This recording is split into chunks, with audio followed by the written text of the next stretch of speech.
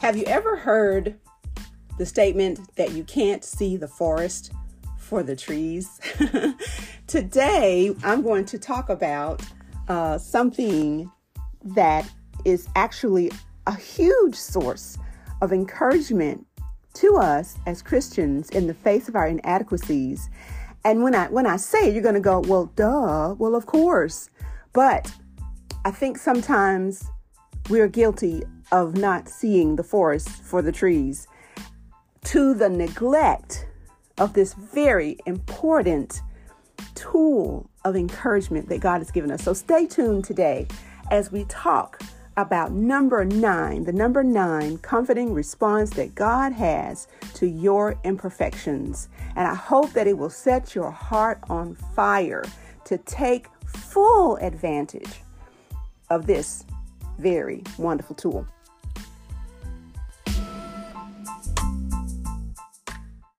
Welcome to the Encouragement Outpost podcast. I am your host, Dr. Georgia Pointer, and I just want you to know this is my fourth attempt to record this episode.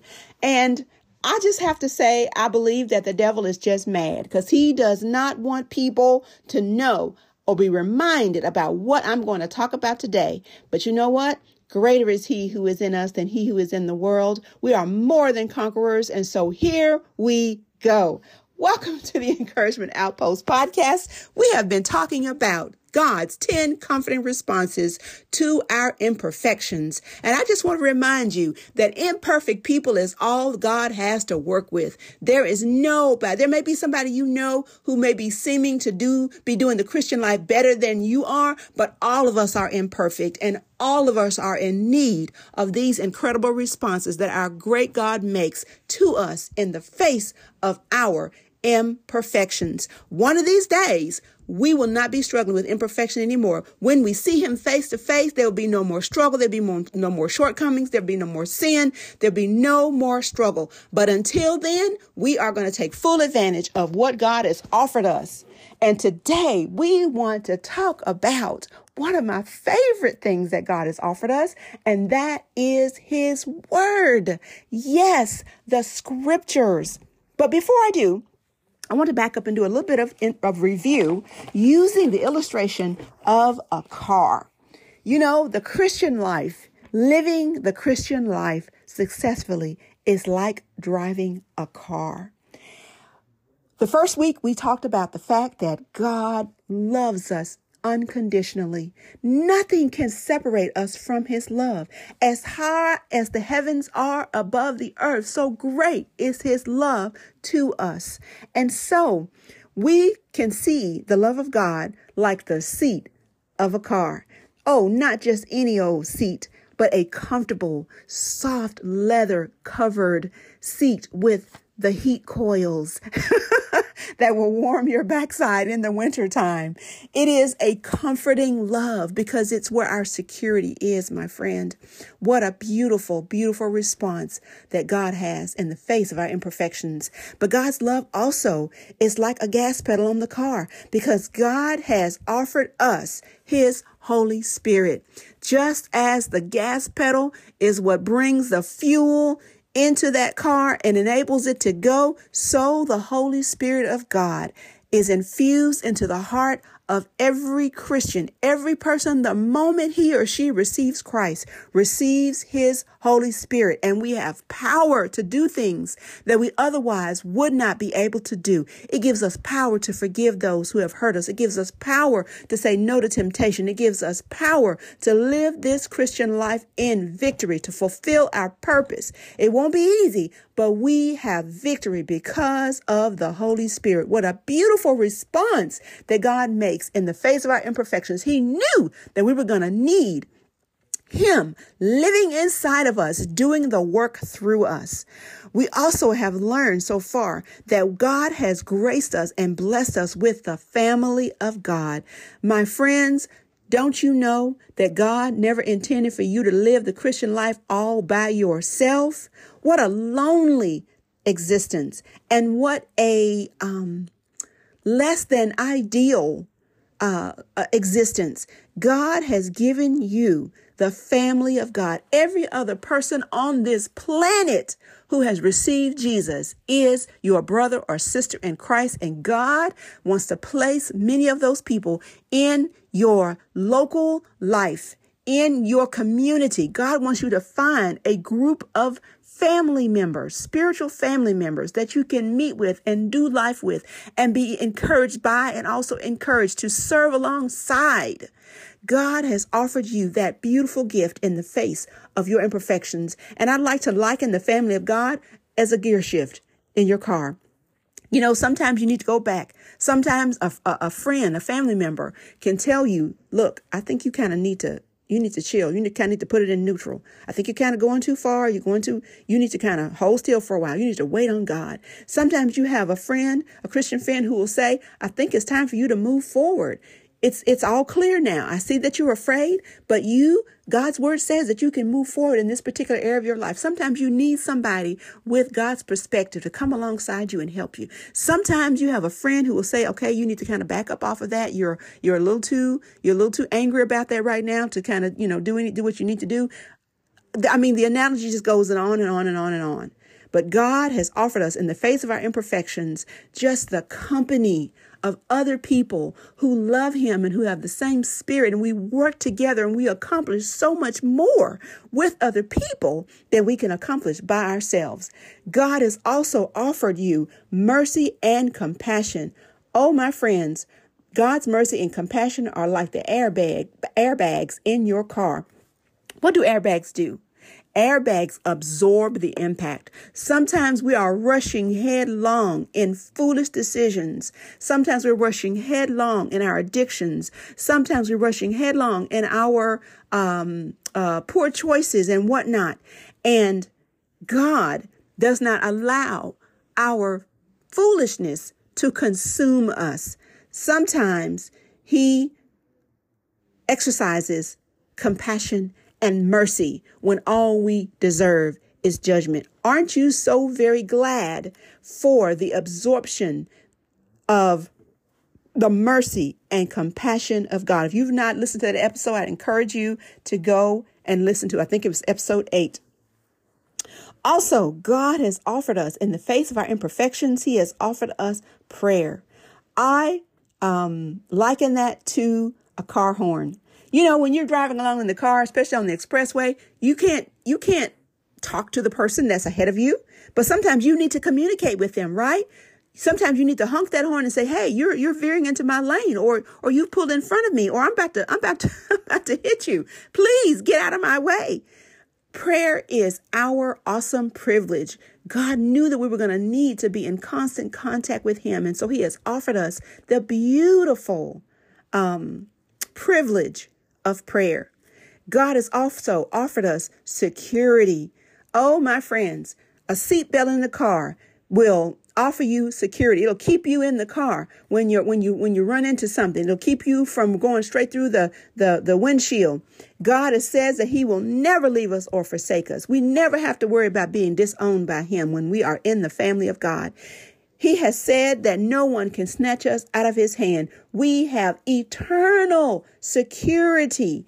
What a beautiful thing God has offered us in the face of our imperfections. Because, sometimes we think, oh, my goodness, if I was God, I would disown myself. I would kick myself out of the family. But God has said, no, you are secure. You are secure in the family. You have become my child. You are forever going to be my child. I may have to do some things to kind of straighten you out, but I'm never going to kick you out of the family. What a beautiful response God has made to us. We also talked about the fact that God responds to our imperfections with discipline. And so, sometimes it's like we can't stop ourselves. We're just our own worst enemy. And God steps in like brakes. The brakes stop you before you run into something. Your brakes stop you when it's time so the other traffic can go the opposite, go across in the intersection. The brakes stop you, just like discipline does sometimes. And I talked about that in the episode where I talked about the discipline of God. At first, it's not comfortable, but it can be comforting ultimately because it gets us where it gets us on the right track. It steps in and stops us and saves us from ourselves.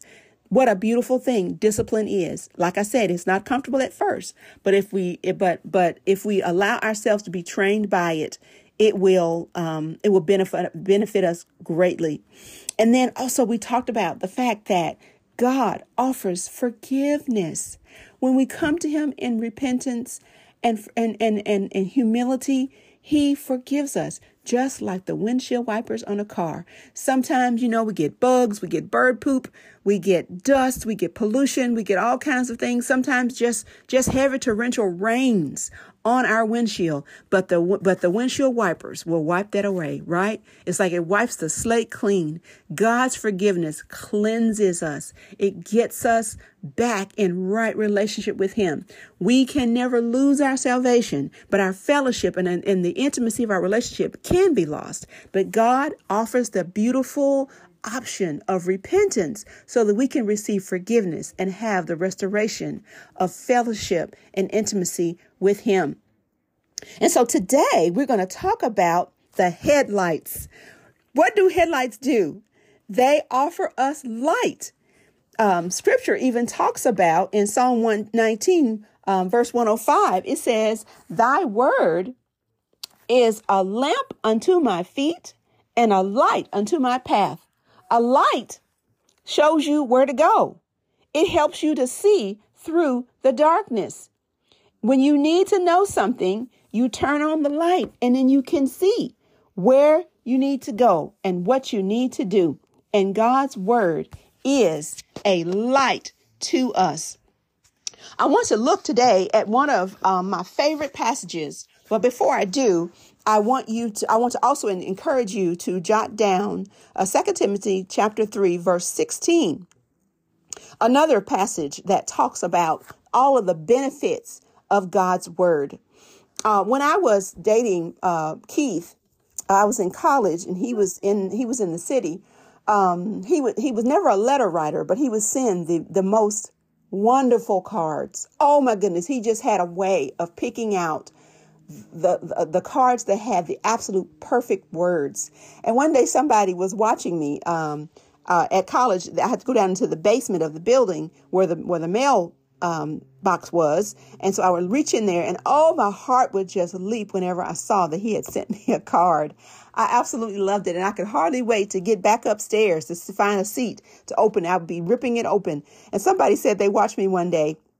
And they said I practically just flew up the stairs. I practically floated up the stairs. I was so excited that I had gotten a card from him.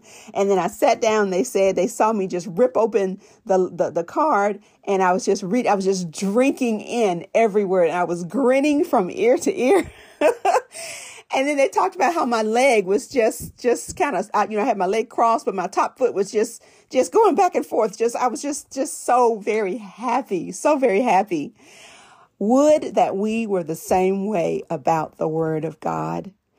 God's word is like a love letter to us because in it, he gives us everything that we need.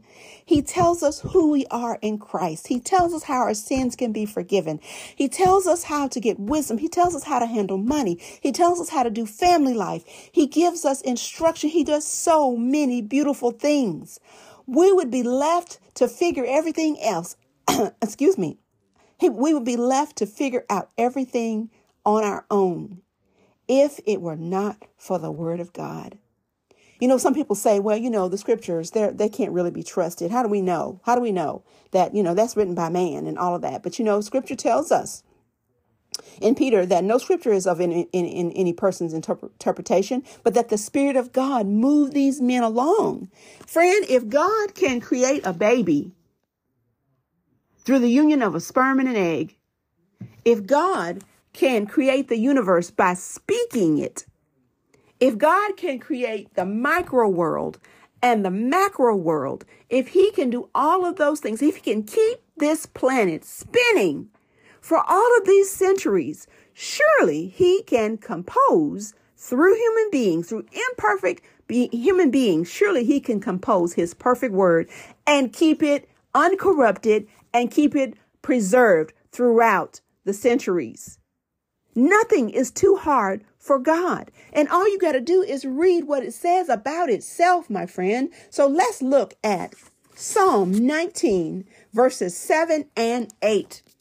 And I want you to know that this particular passage has different words for the word of God, different names for the word of God. It's called the law, it's called the testimony, it's called the precepts, and it's called the commandment. But every time I read one of those words, know that it's talking about the Holy Scriptures, about God's word.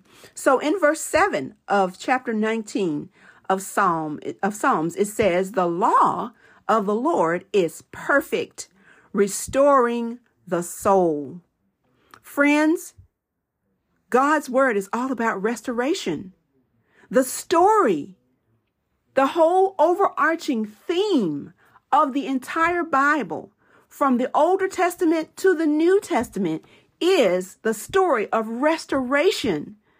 God knew that we were going to need a Savior. He knew we were going to need to be restored.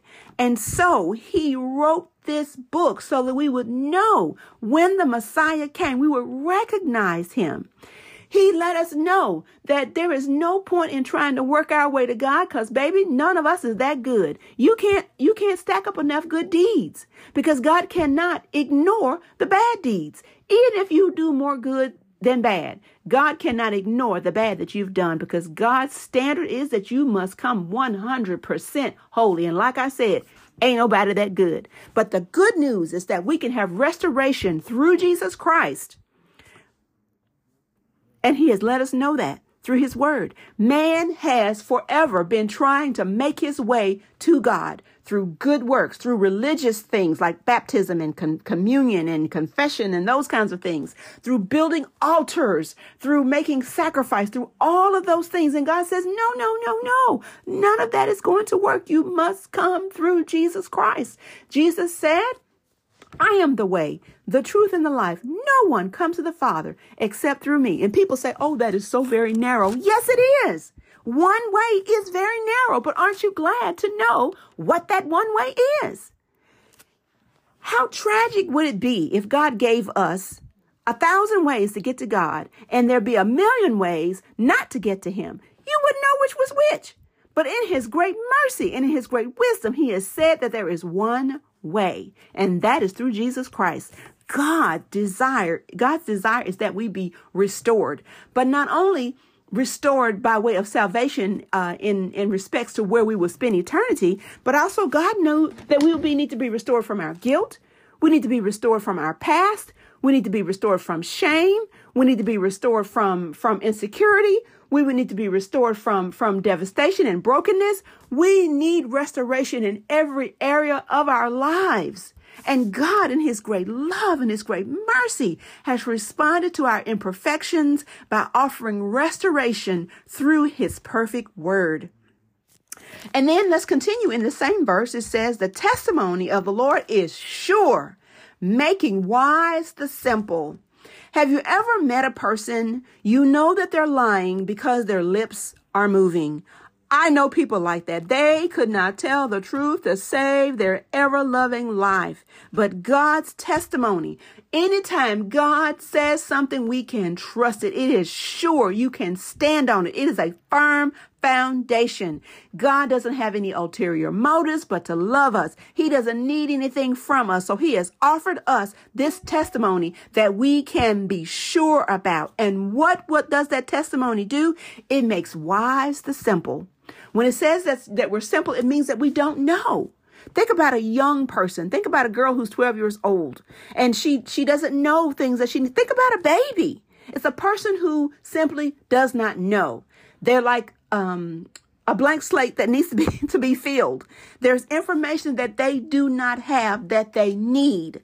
God knew and knows that we are simple, that we are in need of instruction. We are sheep who need a shepherd. We need guidance and we need to know how to handle this life. And so his testimony, the things that God has said can be trusted. He makes wise the simple. If anyone lacks wisdom, let him ask who? The newspaper, the horoscope? No. Your best friend? No, the word of God, my friends. And so you are wise to open his word and to get in there and find what God says about money, about relationships, about spouses, about raising children, about every single thing. And now let's move on to verse 8. It says, the precepts of the Lord are right, rejoicing the heart. Isn't it a beautiful thing that God wants you and I to have joy? Yes, he does. And so God has made a way for us to have joy. He shows us how to have joy. You know, sometimes we try all different kinds of things that God has said will not bring us joy, that will bring us turmoil. And we try those first. But God has said in so many places in his word how to have joy. I'm thinking of one verse in John chapter 13, verse 17. Jesus in this passage has washed the disciples' feet, and he has said to them, if you know these things, happy are you if you do them. In other words, God wants people to be happy, and he knows that a self-serving life is not going to bring you happiness. If it's all about you all the time, no, he says serve one another. So he wants you to be happy. So listen, if you want to have joy, do what God says. And if you don't know what God says, open his word and find out. And he will disclose that to you, and you will know, and you can have joy. And then the second part of verse 8, it says, the commandment of the Lord is pure, enlightening the eyes.